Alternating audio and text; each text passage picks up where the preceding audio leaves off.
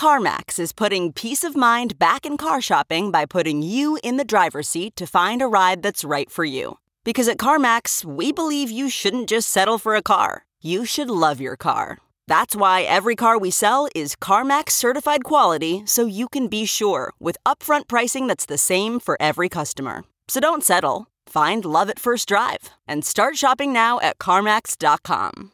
CarMax, the way car buying should be. Okay, picture this. It's Friday afternoon when a thought hits you. I can spend another weekend doing the same old whatever, or I can hop into my all-new Hyundai Santa Fe and hit the road. With available H-Track all-wheel drive and 3-row seating, my whole family can head deep into the wild. Conquer the weekend in the all-new Hyundai Santa Fe. Visit HyundaiUSA.com or call 562-314-4603 for more details. Hyundai, there's joy in every journey. I've always thought of Bitcoin as an asset-centric network that uses novel technology to move the asset around and actually secure the asset. With Ethereum, it's a novel set of protocols where the asset is used to secure the protocols. It's completely the inverse. And I think people would do better to bucket the industry by sector and actual function versus just thinking of like the straight market cap rankings. Welcome back to The Breakdown with me, NLW. It's a daily podcast on macro, Bitcoin, and the big picture power shifts remaking our world. The Breakdown is sponsored by Crypto.com, Nexo.io, and Level, and produced and distributed by CoinDesk. What's going on, guys? It is Wednesday, December 9th, and today is a fun one. I'm joined by Ryan Selkis. Ryan is the founder and CEO of Messari, which is building a Bloomberg-style data portal for the crypto industry. Now, Ryan has always had a strong bias towards content. He actually ran CoinDesk for a while back in the day. He was also the first person to break the Mt. Gox story. More recently, as part of Messari, he has put out a massive annual crypto thesis piece for the last 3 years at least, and these pieces are one of the best ways to get a full sense of the industry's past year and where it might be headed in the year to come. Well, 2020 is no different, and we have Ryan here to go through some of the highlights of his just-released crypto theses for 2020. There's way more in here than we can possibly get into, but the parts that we do get into, I know you're going to enjoy. So let's dive in. All right, Ryan, welcome back to The Breakdown. How are you doing, sir? Been too long, my friend. Surviving. Surviving 2020. Made it through 2020. So, Merry Christmas early, because you just dropped a 130. What is the final total? 134 pages when it was all nicely designed and everything. But that includes like the table of content and the covers. And so, I like at least 120 pages. Content. I go on the Google Doc. That was my master document. It's about 120. But yeah, exactly. And the way to think about it, it's basically 121 theses because it's 2021. So 121 kind of subsections, and you think about it as like almost like 12 10-page reports stapled together with hopefully a little bit of segue in between. But yep, totally. And so I think that like what would be really fun to do is basically go through a bunch of the different sections. I mean, this is really like if you want to get a picture of what transpired this last year and some things to watch for next year, that's really what this report is all about. And it's going to be more comprehensive than anything anyone puts out. There's going to be a lot of great end of the year content. I'm very confident saying this is as or more comprehensive than anything else that will come out. And so you organize it into a bunch of different sections. You organize it into top 10 trends you're following. And really kind of, it feels like those trends follow throughout, obviously. But then you also have a section on top 10 people to watch. And I thought actually, contrary to my first thought, at first I was going to go, let's go through the trends first, but I think actually we should go through the people to watch first, because it feels to me like a good way to kind of, get a glimpse of a lot of the other pieces that we'll talk about. So let's talk through the top 10 people to watch that you put, why you put them on there. And then we can go kind of through some of the other themes. So let's dive in. I guess, should we go honorable mentions on up, or should we go one down to the bottom? What do you think? Whatever you think is more dramatic. We can go honorable mentions. Let's save honorable mentions because it'll give too much away if we do that. But let's start with number 10, Danny Ryan. Go up the list, and then we'll go from there.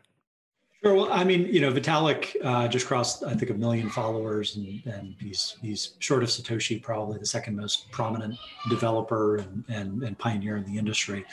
But it's been Danny Ryan from the Ethereum Foundation who's really taken this Ethereum 2.0 roadmap and executed against it. And obviously, with the launch of the Beacon chain and this phase 0 milestone that the Ethereum community hit last week, he's kind of an obvious, and I don't think it's fair to call him under the radar pick, but certainly someone that had a huge year this year. More importantly, as Ethereum 2.0 progresses, we're just getting started in terms of seeing this roadmap released and that migration come to fruition. So everybody will be keeping a close eye on him as kind of a proxy for how the project is going and what speed it's moving and whether they'll be able to hit some of these milestones. As Danny goes and as the Ethereum developers go, so go potentially some of the Ethereum competitors in terms of their viability and attempt to siphon off some demand from Ethereum. Yeah, I think I'm excited to talk a little bit more about your sensibility around the ETH2 timeline. That's something I know you spent a lot of time on later, but let's move to number 9, Anonymous. Well, Satoshi's the original. And I've loved for my anonymous folks because I tried to start anonymously and then obviously failed miserably at that with my pseudonym because I became a public figure of sorts. But this summer, particularly with DeFi, the anonymous developers that forked many of the top DeFi projects and created some of these new emerging protocols made ungodly amounts of money in some cases legitimately. And they were also responsible for some of the highest profile attacks on a number of DeFi protocols.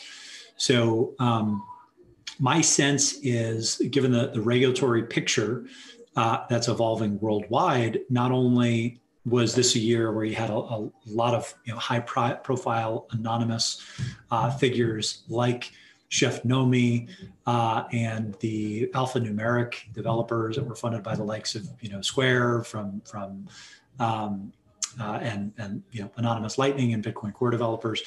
But I think going forward, it's going to be important to figure out how anonymous contributors can actually make their mark in the industry, have folks rely on their code or take their code commit seriously, because you might have to fade into the shadows to a certain extent, depending on what your jurisdiction looks like and what the rules are for developing crypto applications in Europe versus the US versus China and everywhere in between.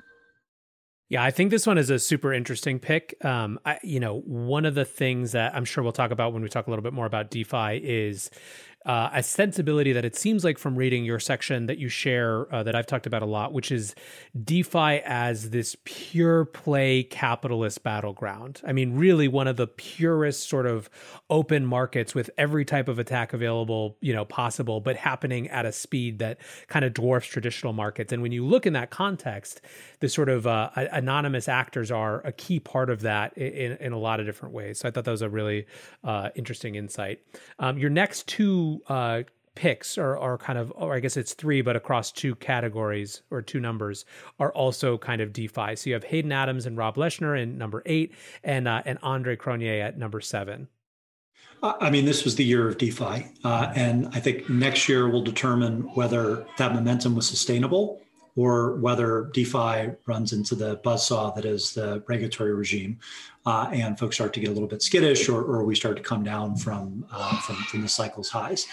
I thought that it might have been over in September, right? And we could have been in for a longer winter, but what's happened in the last couple of months with the so-called blue chip DeFi assets, that's Yearn, Uniswap, Aave, Compound, some of the others, has really been insane in terms of the resurgence in price, the resurgence in volume and liquidity of these rallies and resurgences.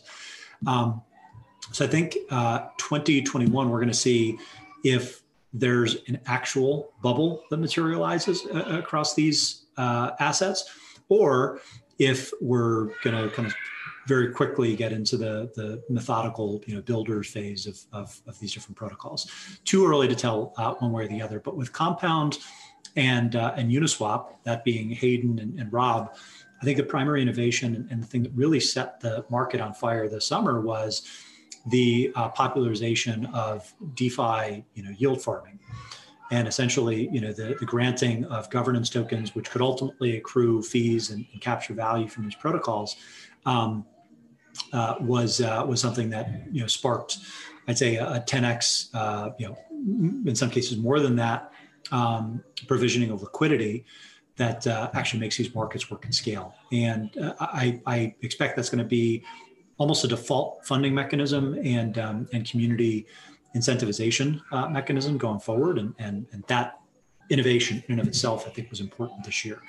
Andre, maybe threw fuel on that fire even further by releasing the Wi-Fi token, completely without a pre-mine or any real concern for how he was going to be able to extract economics out of it. So it had this kind of immaculate conception, if you will, where it has one of the most passionate organic communities that's emerged outside of Bitcoin and Ethereum right now. And I think when I look at long-term value creation and the ability to kind of build and establish moats, it's usually around teams and protocols that have charismatic founders and some type of immaculate launch where it's not just someone dumping on you on the other side like a venture capitalist. Andre's also just been building in hyperdrive, so I think he gets the nod for maybe the most prolific, productive developer of the year. He's also, on top of all that, he's introduced something that we've been talking about. I mean, you and I have probably had multiple conversations about it since like 2017, 2018, which is protocol M&A. I mean, we're on 5 different DeFi mergers, I think, with Yearn at this point. In like 2 weeks, yeah. Yeah, like this is now a category of thing that happens, right? And yes, maybe we'll talk more about that too, and we get a little deeper. Okay, number 6, Caitlin Long. Great choice, but talk me through your logic. Well, Caitlin, I think she might have even been on CoinDesk's list last year, and. I've known Caitlin for a long time. She's fantastic. I actually said at the end of last year's thesis, in my second to last section, I think I said something like, now that I'm getting to the section, I kind of wish that Caitlin was included in this year's. So this was almost in some respects like a do-over from last year. But then more importantly, we've started to see the fruit of the Wyoming blockchain initiatives that Caitlin really seeded and spearheaded get born. And we, I think, have a golden opportunity in the US to have states copycat Wyoming and play kind of intra-US regulatory arbitrage when it comes to crypto's jurisdictions as a counterbalance to what we've seen in the state of New York, which is completely, over the line in terms of how cumbersome it is to abide by New York State Department of Financial Services regulations and the BIT license and all that. So I think, between the work in Wyoming and then the introduction of 2, I think maybe more than that now, but at least 2 licensed, kind of approved bank charters in the state between Caitlin's Avante and then Kraken Financial.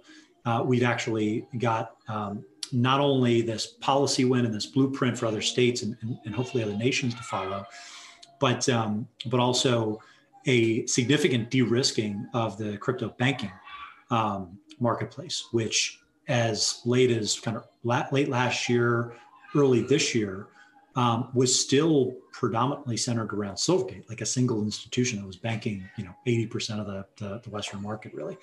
So seeing more of that and seeing that get a little bit safer is important. And I think that probably dovetails nicely into number 5, which is Brian Brooks. Yeah, segue made for yourself, Brian Brooks. Let's do it. The reason this is a good segue, not only was he the chief legal officer for Coinbase, so he's obviously an industry insider and knows what he's doing, but I'd say the OCC was the most friendly regulator and the most clear regulator in terms of giving guidance for how crypto should be treated from the banking sector. and eliminating or at least significantly alleviating the risks associated with crypto enterprises' ability to get banked has to be one of the most important milestones of the year. And some of this was due to the letters that he sent out, interpretive letters, that in some respects got him into trouble. First of all, he made it, the OCC delivered guidance that stablecoin issuers could be banked without issue. And second of all, he went further than that, and the commission went further than that in allowing banks to actually do custody of digital assets and cryptocurrencies as a business. So it kind of opens the door for this potential wave of M&A in 2021 for crypto custodians. Now, whether that sticks is anybody's guess. So I'm hoping that he's a prescient pick for 2021, but he was a Trump appointee, and he did get a nastygram from some of the folks in Congress that thought that he was overstepping with his interpretive letters, and that he had to basically wait for permission and their approval before he could say anything on the subject. So TBD if a Democratic administration is ultimately going to choose to replace him at the helm of the OCC, but I hope he stays where he is. Yeah, that's going to be a really interesting one. I think maybe we'll talk about this a little bit more in the context of your last section, sort of the end boss. It has been fascinating to see two things that I've noticed doing this show, every day, kind of day in and day out since the summer. The first is that, we all noticed when the OCC gave that guidance, but the OCC is a pretty under the radar kind of institution, right? Office of the Comptroller of the Currency is not like one of the 3-letter agencies that we, talk about and think about.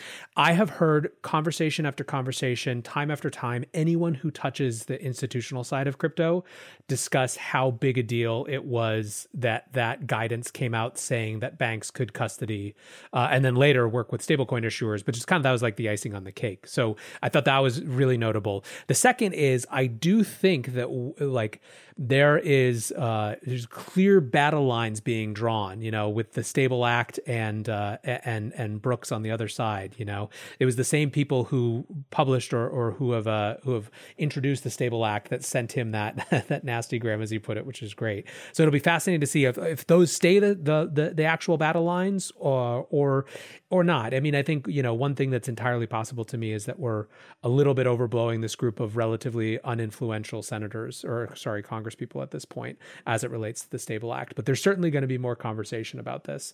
So I think that's very well deserving of a top 5 slot. Number 4, Balaji.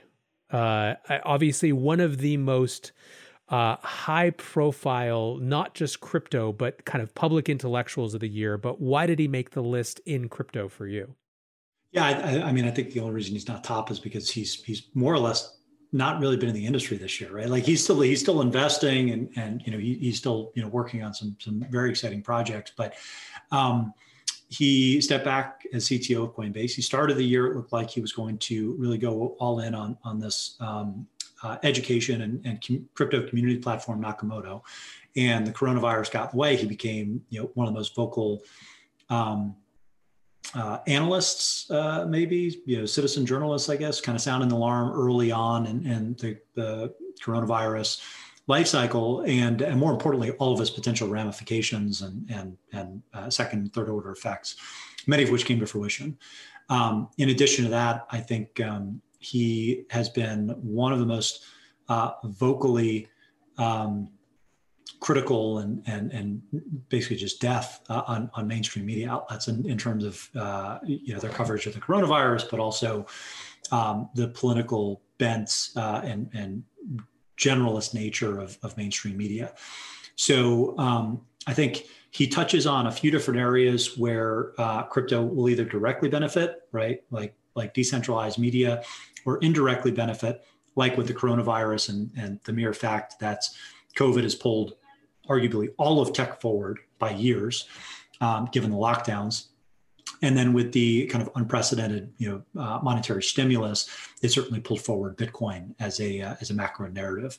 So you can't talk about 2020 without talking about coronavirus, and if you're going to talk about anyone within crypto that was influential there, he's just such an obvious pick there's no one else that's even kind of in consideration.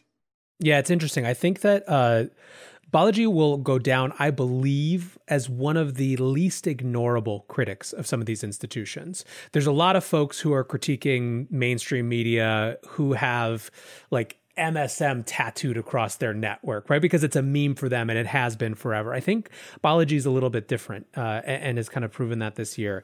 I also think, to your point, he's to the extent that crypto has a person who's just trying to explain what a Bitcoin and crypto powered future society looks like, what the implications are. If you look second and third order effects, that's kind of where he's living, you know, and you see it. I mean, it's just every other thread, you know, every other day, it seems like every other week at least, is about a vision of the world that seems kind of remarkably far off now, but we may find is pretty prescient. So I thought that was a great one. All right, now we're in top three, the real big game. Number 3, Barry Silbert. Are you going to do the disclosure? We were on CoinDesk, right? I mean, what are you going to do? DCG owns CoinDesk and half of the rest of the crypto industry, certainly half of the supply of Bitcoin at this point. I will use this note to make clear, as I don't often do, but the breakdown is a partnership with CoinDesk. It is completely editorially independent. I can say anything I want about Barry and they can't do anything about it. But I think, like you, I'm been watching with a lot of interest on the moves of Barry and Grayscale this year. So tell me about your thinking on the number 3. Well, I don't want to take anything away from Grayscale.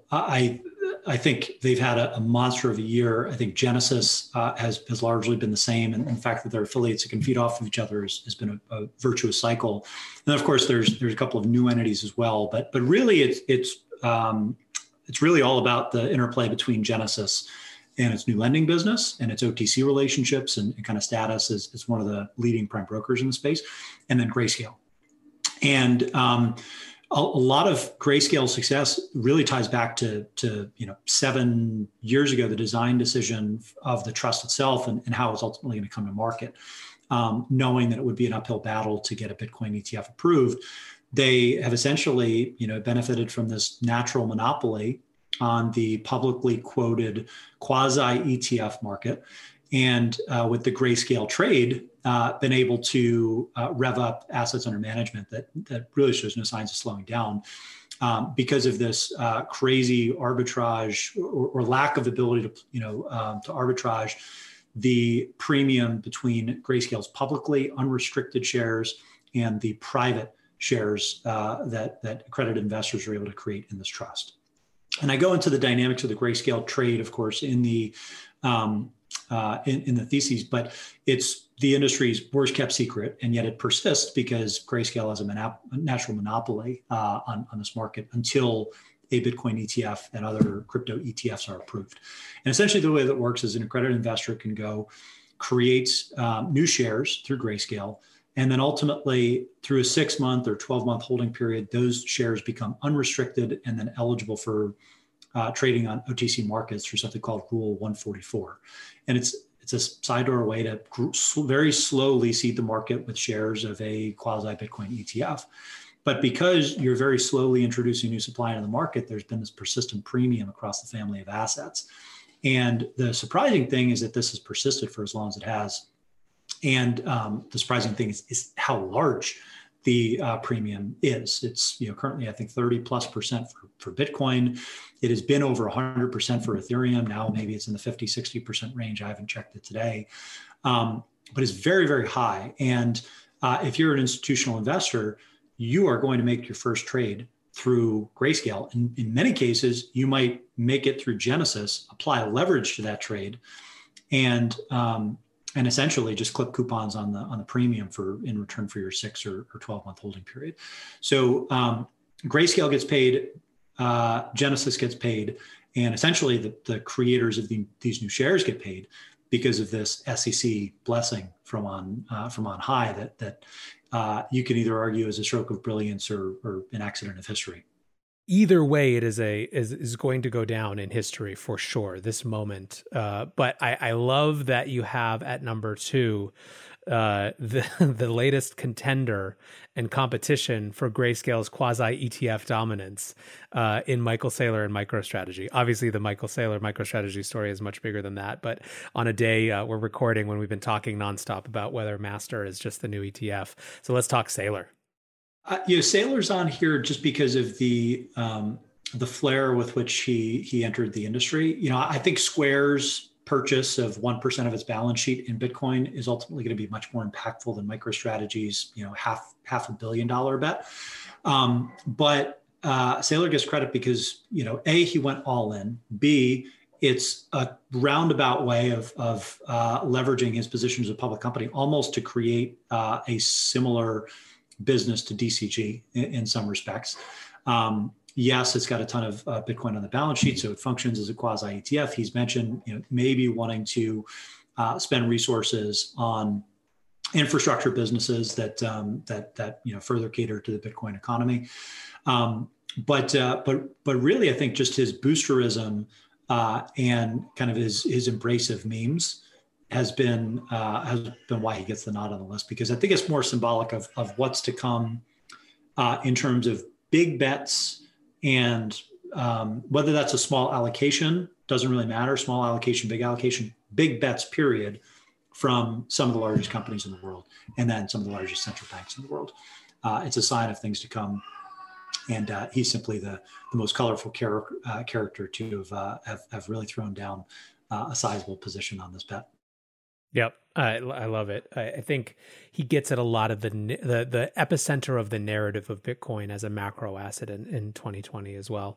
All right. Number one, take us home. SBF.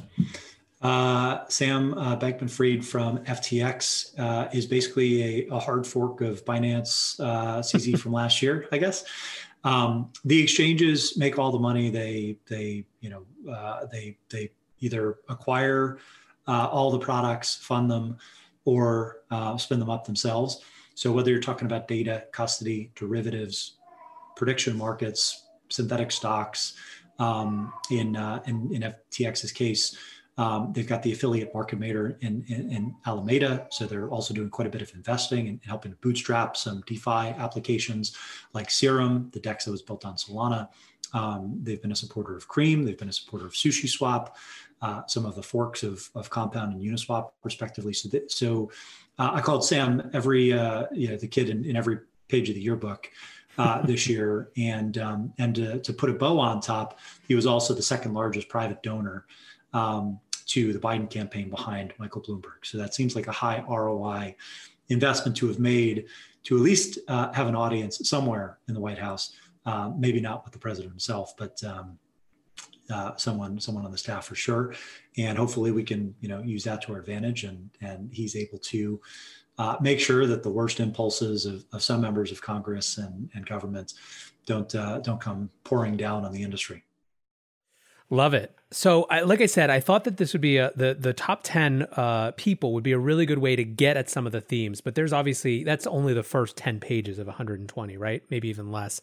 And so what I want to do now is go through a few of the other sections and pull out just kind of a couple nuggets from not even all 10 themes, but a few of the different themes that I'd love to get kind of more of your take on. So let's start. Actually, I want to almost start with a narrative or a trend that you're following, kind of this blue chips, real versus relative value. But I almost want to bring it together with Bitcoin and Ethereum. I mean, one of the things that was really notable to me in this presentation is it feels impossible to me to read your section about Bitcoin and your section about Ethereum and view them as somehow this competing set of assets, the way that the narrative was in 2017, 2018, right? It feels like part of what you're recognizing, putting them right up front.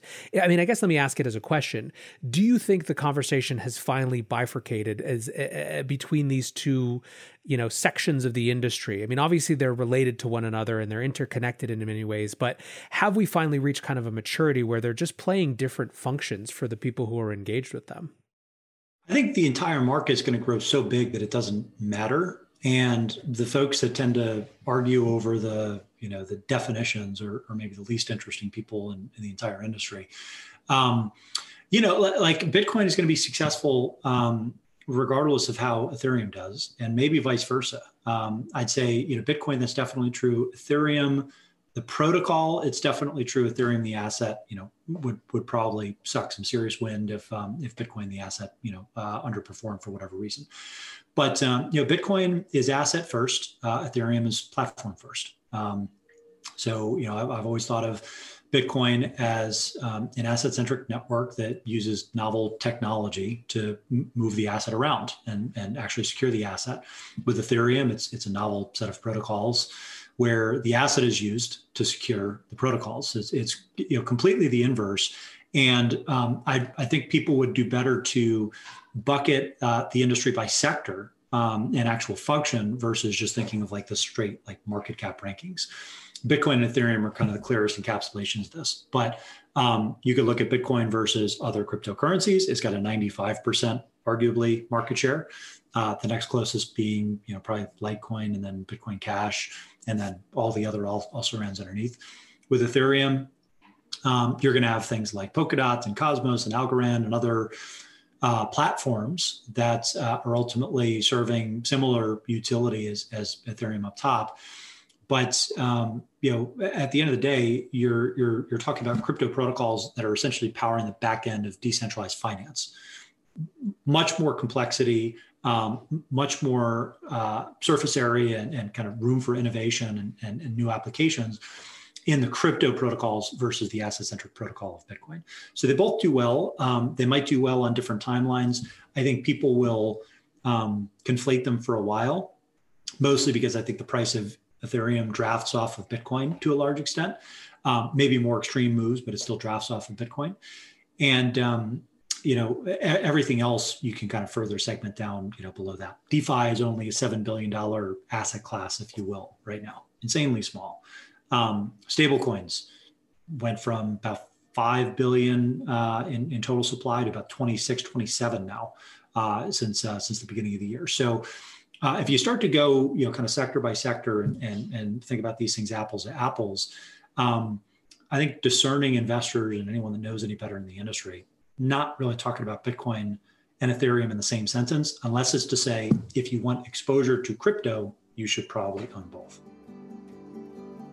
This episode is brought to you by Crypto.com, the crypto super app that lets you buy, earn, and spend crypto all in one place and earn up to 8.5% per year on your Bitcoin.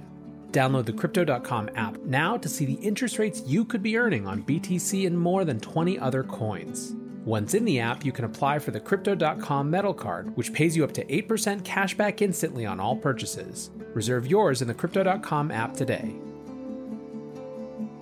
Many investors want to be a part of the next bull run. Others seek to build their dream home, finally launch that startup, or fund their education. Try Nexo's instant crypto credit lines and borrow against any major cryptocurrency with no minimum or maximum withdrawal amounts, no fees whatsoever, no credit checks, and flexible repayment. Not to mention the APR starts at just 5.9%.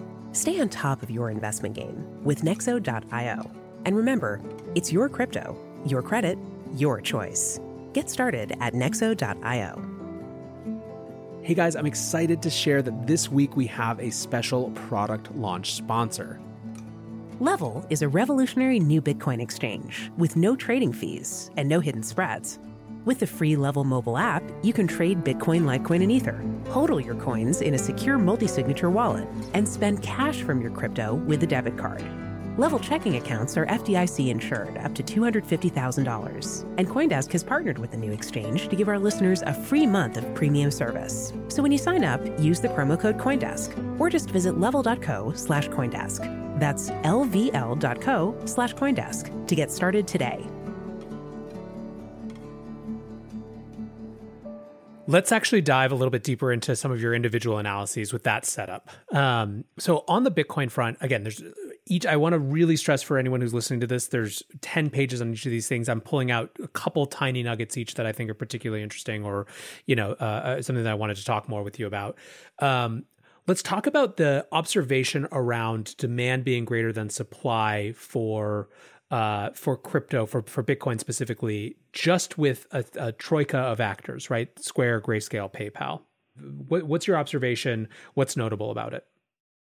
Well, I think if you look since the halving earlier this year, the amount of Bitcoin that's been purchased and kind of hoovered up into the Grayscale Trust by PayPal, by Square, just those actors alone exceeds the mined rewards that have actually hit the market, which means we essentially don't have any unspoken for Bitcoin left in terms of net new demand that's hitting the market. And in a recessionary environment, maybe that would change, and the flows would slow, and other folks would be acquiring those Bitcoin from the miners. But it's I think an important mental framing just to understand that essentially Bitcoin's fixed supply has already come into place, and now we're just talking about transfers from existing holders to new holders. And that's a really powerful framing versus the early days. Let's think about the first cycle of Bitcoin. In 2012, at the first halving, 50% of the outstanding Bitcoin supply still had to be mined, right? So in the first Bitcoin bubble in 2013, you still had annual inflation in the double digits, right? In the last cycle, it was still in the 4-5% range. Now it's, for the first time ever, it's below 2%. Which is lower than the target rate of inflation, and it's closing in on the annual, issuance increase in gold. That hardens the kind of narrative appeal for macro investors, and also it ensures that you essentially only have Bitcoin holders selling to non-holders today versus new seigniorage. I ultimately don't think that the halving really mattered, but when you look at those numbers and the dynamic of the inflows and the fact that basically there's no more Bitcoin to go around, but from what you can pry from my cold dead hands, right? I think that's incredibly powerful framing. And ultimately, you're going to see a lot of people that have been in the industry for 5-10 years. They might have a certain portion of Bitcoin that they are just never going to sell. So the question is, how much is actually available?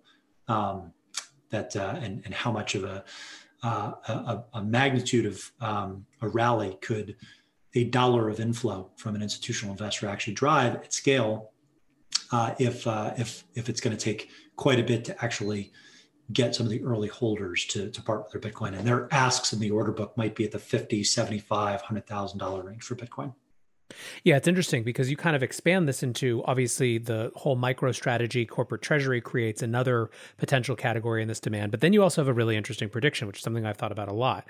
You said basically you think that there will be a micro strategy-esque move into Bitcoin by at least one small central bank in 2021. Why not? We've got unprecedented monetary expansion worldwide. Purchasing power is going down by definition. You've seen insane global stock market rallies, and basically every hard asset or financial asset that you can think of has appreciated in value in one of the most challenging years on record. And if you are the US and you have the dollar, or if you're somewhere in Europe and you have the euro, you're going to be able to maybe sustain that level of quantitative easing and debt monetization. If you are a smaller country, you are going to have a much harder time actually sustaining that. So why not take a flyer and purchase a hard asset that you might be able to print your worthless money and still end up net ahead if you're using it to acquire hard reserves. Whether that's, I think historically that would have been gold.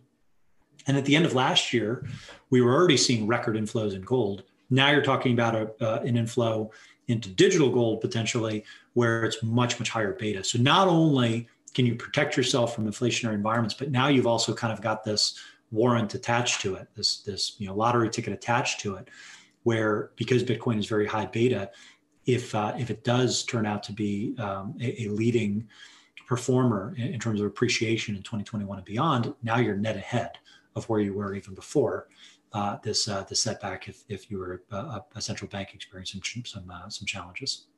You also have, I think, just shifting and potentially new levels of desperation around certain fiat regimes. I mean, one notable one that I've been watching throughout the year is Lebanon.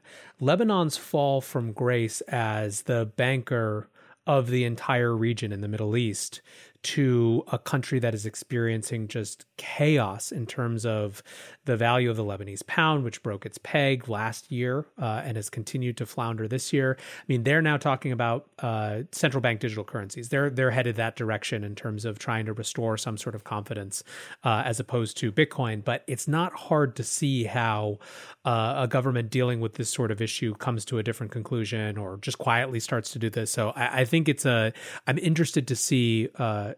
I think that when the floodgate of that opens, you could see a lot of different smaller players start to look to that as an option.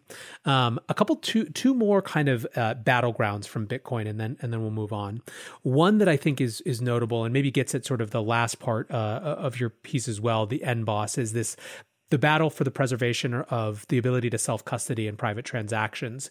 It seems like that's something that you see clearly kind of increasing over the course of the next year. But then the second is one that I want to ask you about as well, and we can talk about them together, which is kind of a geopolitical intrigue around Bitcoin mining.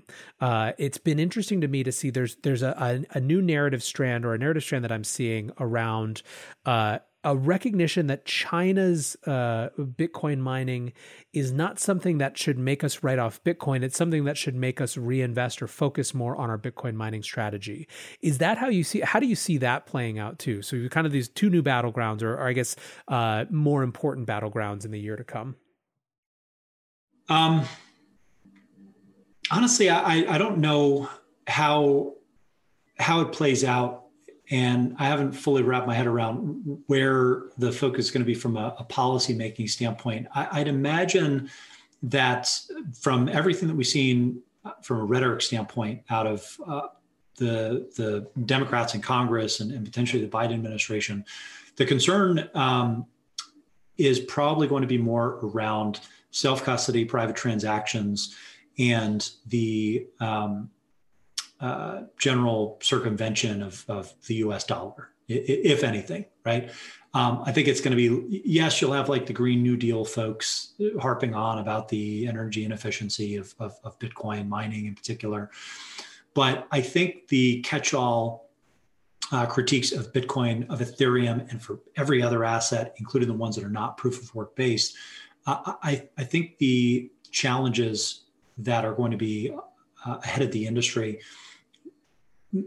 mining probably maybe breaks the top five barely, but it might even be outside of the top five.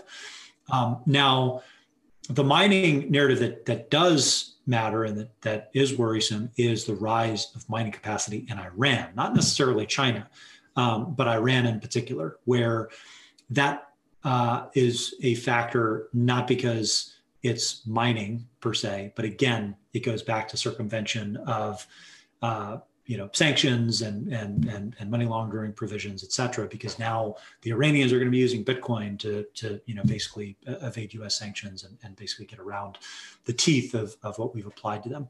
So I think it probably all ties back, as it always does, to the Patriot Act and the Bank Secrecy Act and all that. But it doesn't help that the majority of mining capacity is also behind the Great Wall, Great Firewall, because it is unclear whether China and the CCP, by extension, is going to allow those mines to operate, or if they will continue to condone crypto activity within the mainland and potentially Hong Kong and Taiwan and some of the other affiliated territories as well. So I think, it's a net positive that Bitcoin mining is getting less opaque, but that's really only to get institutional investors comfortable with it. I don't really think it matters from a policy standpoint quite so much as it might from maybe demystifying the asset for some of the other big newcomers. Super interesting. Yeah, I had this conversation with Max and Stacy earlier, where I was doing a kind of end of year show that'll come probably in a couple of weeks. But we were talking about that exact thing with Iran. All right, I have one question each for 3 additional sections: ETH, DeFi, and stablecoins. So, ETH question. I guess actually two on ETH. So the last time we did a show together, actually, one of the things that we talked about was the ETH is money meme, which was just starting to circulate. You go into depth about 10 reasons ETH is not money. So give me your updated take on the ETH is money meme. ETH is not money now, but it could be, I guess, that was the same thing as last year when we had that conversation. I think it's a great meme, and it's gotten people excited about, holding ETH. And obviously there's a lot of developer activity and useful applications built on Ethereum. But predominantly that's become a bit of a meme because Ethereum was just first, right? It was the first form of collateral that could be used in DeFi applications. It was the first form of collateral that could be used to borrow against in order to create DAI, which is the first kind of on-chain stablecoin that was fully decentralized or more decentralized, I guess, than something like Tether. But what we've seen this year is we've seen ERC20s, particularly the ERC20 stablecoins like USDC and Tether, eclipse Ether in terms of their utility in different transactions. So $1 trillion worth of processed transactions. The majority is not Ether at this point. It's actually stablecoins. And that's fine. But it goes to show, as you would expect, people do not want to borrow against volatile assets. They don't want to lend volatile assets out either. And they don't want to necessarily lock it in collateral for making markets either. They want to do that in some kind of stable currency and then take the risk on their personal or corporate balance sheet for the assets that have upside. That doesn't necessarily mean that ETH should be treated as money per se. And I think it is light years behind Bitcoin in terms of that narrative. What I argue instead is that it's perfectly acceptable for Ethereum to be the collateral asset that's required to secure this multi-trillion-dollar decentralized finance application ecosystem. And there will have to be some minimum amount of security spend in order to ensure that network maintains its robustness and ultimately transactions are processed securely over time. So my sense is that's a perfectly fine position to be in. And Ethereum will struggle to maintain the narrative that ETH is money because there are going to be so many other layer one platforms that are vying for the same markets that Ethereum is typically dominated in because they've come live this year. So we've seen Avalanche, Solana, Near, Polkadot being maybe the biggest one. I was yelled at earlier because it's a layer zero blockchain that connects parachains, blah, blah, blah, right? That basically, if you're not Ethereum and you're processing complex transactions using the logic that's been created by these different developer communities, it's a layer one protocol, right? Like you're trying to power decentralized applications, and I think that competitive set is much, much more diverse. And it's less clear that Ethereum runs away with that market than it is for Bitcoin, where Bitcoin is, what is Litecoin now? I don't even know because I don't look at it.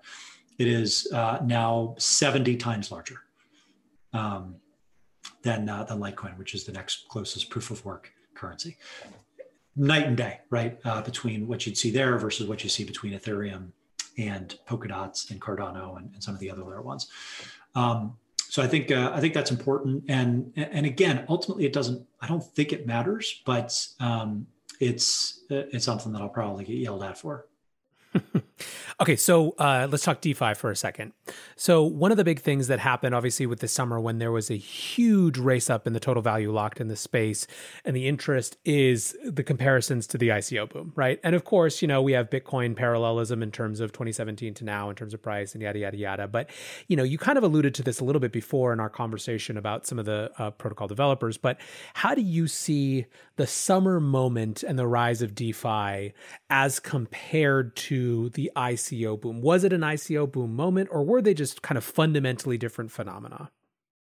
I think there was a lot of similarities, but we tend to forget that in the early stages of the ICO boom, you had projects like Cosmos get launched, and like in the very, very kind of earliest stages. So the teams that stuck around and built, by and large, have done very well in kind of the second resurgence here. The ICO euphoria that was crazy was when, Dentacoin was getting bid up into the $1 billion range, and some of the other, cryptocurrency for, insert whatever your field is, was really getting hot, and people were investing in white papers. The DeFi boom is a little bit different because you had to be much more technical to actually participate in it. And it was, so there, in some respects, a layer of protection against, the excess of 2017. And it was arguably somewhat obvious which protocols were going to emerge as blue chips. So it's almost like the industry learned its lesson. I remember 2017, everything was so new and novel, and there was all these crazy ideas about kind of the future of tokens and kind of the explosion and proliferation of this new type of economic model, that for a layperson is very tough to figure out like what was up, what was down. With DeFi tokens, you first of all had to be more specialized to access the first run, and second of all, you could probably use common sense and say this project was launched by an anonymous developer 2 days ago, and it's a carbon copy and fork of a more established project. Maybe this is interesting, but 99% probably not. Unless there are other kind of like, early, technical enthusiasts that are kind of calling out strengths and weaknesses. But you had the concept of DeFi blue chips emerge, and that became especially pronounced in this resurgence with Wi-Fi, Aave, Compound, Uniswap, and I call them the uneasies, which others in the industry have called the DeFi blue chips. Everything else, who cares? But I don't think we saw any similar resurgence of ICO assets in 2017. That's a big difference. So the tulip bubble happened once, so to speak. This looks like it might have a little bit more staying power. Got it. Yeah, I think a lot of your sense of this relates or resonates with me. I think I've felt throughout the year that as much as that community was hungry for a bigger stage to play around, the natural barriers to entry have been really, really valuable for allowing these experiments to take place, even kind of crazy, vicious capitalist experiments to place with very little collateral damage other than, it was all enfranchised users who knew what they were getting into, right? All right, one more section, and then I have a kind of a wrap-up question, I guess. Stable coins, basically unignorable this year, grew from 4.8 billion in total circulation to over 20 billion in total circulation. One of the things that it feels like from your stablecoin section is that it's almost like you are watching the relative balance of power of different types of stablecoins and different stablecoin issuers relative to one another. Is that a big theme, or is there something else about stablecoins that you're paying more attention to? As long as something is in a bank account as the collateral asset, it's a little bit concerning because bank accounts have a way of getting seized. And the stablecoin economy right now is more or less completely reliant on Tether and the team's ability to play this regulatory and banking shell game internationally at very, very high stakes. And they've not always been successful, right? The thing that has gotten them in hot water and Bitfinex in hot water with the New York State Attorney General has been this concept of kind of commingling funds in order to make up for the shortfall that they had due to an account seizure a couple of years ago of dollar deposits that were backing Tether. So that's not even unprecedented. It's already happened before, and arguably as the assets under management and dollar deposits have gotten bigger, that risk only gets more pronounced. So Tether is, I think, 75% of 76% of, if you go to Masari.io. The next, kind of runner up is USDC, and that is I guess, much more trustworthy business, run by, Coinbase and Circle primarily kind of leading the charge on that front in recent years. But you still have the same issue where the dollar deposits are sitting in regulated U.S. financial institutions and ultimately, getting tokenized and traded around. So Could you create like a blacklist, whitelist system with something like USDC? Absolutely. And then there's DAI, which has its flaws in terms of how it's actually created and how easy it is to preserve the DAI peg. So none of these assets are perfect, but until there is something that's battle tested and looks like it can scale and is not necessarily subject to seizure, you'd at least want to see balance here, because if the industry is too reliant on Tether, or too reliant on USDC or DAI, and there is some unwinding or catastrophic failure, then it potentially jeopardizes many of the applications upon which those currencies are necessary inputs. At least if the group of them grow together and you have kind of an even split between the different type of stablecoins available and used, then it becomes much easier in the case of a shutdown or some adverse action to just migrate liquidity from one asset to the other. You might have temporary issues with applications that are relying too heavily on one particular type of stablecoin, but at least the risk is spread out and it's not systemic. To talk about stablecoins for far longer than we have time for, but I want to do kind of a wrap-up question. I was going to ask about NFTs and exchange unbundling and so many other great stuff in here, but I thought maybe just to kind of round us out, you've now done these formally for at least 3 years and informally for a lot longer, right? These big comprehensive sets of theses where you take the time to review. What surprised you that made it to this list this year? Something that if you had zoomed back a year, you never would have expected to be such an important theme for 2020. And what's something that its absence surprised you? Something that would have seemed like such an important thing or such a high potential thing moving into this year that ended up being much less relevant or too early?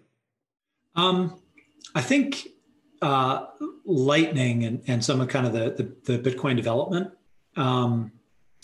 I just don't see anything getting developed on Bitcoin. Again, that's a comment that'll get me in a lot of trouble, I'm sure. But you have almost $1 trillion in value getting moved on Ethereum, and a good chunk of that taking the form of ERC20 stablecoins. Lightning, it's got like something like $20 million of channel capacity still. And we're kind of a few years into this experiment with Lightning payments on the Bitcoin network. Sidechain, same thing. So the extensions of Bitcoin have been underwhelming, to say the least. And I was more optimistic about them in the past. I am, I'm not even pessimistic about them. I'm just completely apathetic because I think they don't matter at this point. And so, of course, my sense is that thinking will mean that they're going to absolutely explode this year, and I'll be proven wrong again. But I don't think that they really matter now because of what's been happening on Ethereum. So that's one thing that I think is surprising versus my priors. The other thing that was a really, really it was a shocker for me was the staying power of some of these venture-backed smart contract platforms and the fact that they did not end up becoming markdowns for these funds. You saw an explosion of layer one token networks this year. And it remains to be seen whether, they'll ultimately separate next year and have their comeuppance or whether a number of them will ultimately succeed. But I would never have guessed that something as heavily funded as Polkadot, Avalanche, all these other, quote unquote professor coins in some cases that raise gobs of money would have launched at a price that would have made those initial investments justified. And it seems that, by and large, most of them are not only above water, but arguably doing well and making significant strides. So I'd say that goes to, much like Ethereum drafts off of Bitcoin, that's probably to a certain extent those other layer ones drafting off of Ethereum. And in particular, this very tricky migration that the Ethereum community is going to have from ETH1 to ETH2. So that presents an opening. And if you believe the headline number is $65 billion market cap for Ethereum, and Ether is 75% of that market right now, well, there's a reason the other 25% has kind of latched on to these other potential complements or substitutes for Ethereum, depending on how 2021 and beyond shake out. Ryan, as always, this is super work. Really, really fun to talk to you about it. You just dropped 130 pages. I think you have earned your right to shill Masari for a couple minutes to close us out. Love the update, but tell us what's been happening. What was the 2020 for the Bloomberg of crypto, and what's to come next year? Masari is the greatest company in the history of the industry, and this is the most fun I've had at work in a long time. And we were early on the coronavirus stuff too, so we've been working remotely for 10 months, and the culture is has still really kept clicking. I'm looking forward to being able to get everybody back to quote unquote normal. I don't think we're going to return to work as we were, but we're just going to redeploy that office budget into maybe semi-annual vacations where we get everybody together. So it'll be nice. We are recruiting like mad on both the analyst and the developer front. But one of the reasons we're recruiting so much is because we have built an interface for professionals to access any type of quantitative information in the industry. We cover hundreds of assets by sector, by metric. And we also have an Intel product that is essentially a corporate actions calendar for the top 100 assets by market cap. We work with some of the top exchanges, custodians, venture funds, and otherwise infrastructure companies, not just in the US, but across the globe on that product, plus 100 different projects that have worked with us on our disclosures registry. So we've built this really robust information marketplace, and now the new and improved Masari.io front page has very much got a power user look and feel to it, as if it is a Bloomberg terminal. But we've got another decade to go before we catch up to Uncle Mike at Bloomberg. We'll get there though. Love it. All right. Well, Ryan, thank you so much for hanging out tonight. I encourage everyone to go read the full report, or at least skim it, and you won't be disappointed. Thanks as always for hanging out, Ryan, and I can't wait to have you back. Buy Bitcoin. As I mentioned at the top of the show and throughout the conversation with Ryan, there is way more in this 130 plus page document that we could fit into a podcast. I wanted to call out, however, the one thing that I think I would have added if I were in Ryan's shoes, which is more analysis of the role of central bank digital currencies in what the policy response to cryptocurrencies might be. There is a section around the stablecoin part of this report where Ryan explicitly explains why they don't track CBDCs. And effectively what it comes down to is the fact that they are simply not cryptocurrencies, and they are absolutely correct in that fact. However, I think that in the context of the policy environment and what we're likely to see in the year to come, you can't not talk about CBDCs because they are going to dictate the response of policymakers to many of these forces. By way of example, I have seen numerous tweets in which Rohan Gray, the academic architect of the Stable Act, which was just introduced in Congress, discussing why the need for this act came in part because the Fed hasn't done its own digital currency. When you see something like the response of China to the Libra stablecoin introduction a year ago, it's just hard for me to fully separate those things, even though it is important to distinguish between these private, non-sovereign cryptocurrencies and digital currencies, which are really just a digital surveillance fiat in many ways. Still, this is tiny quibbles, and I was just really looking for one thing that I thought we could potentially add to the conversation of this really comprehensive and large document. Go check it out. I'll make sure there's a link to download this in the show notes. But for now, I appreciate you listening. I hope you enjoyed the conversation. Until tomorrow, guys, be safe and take care of each other. Peace.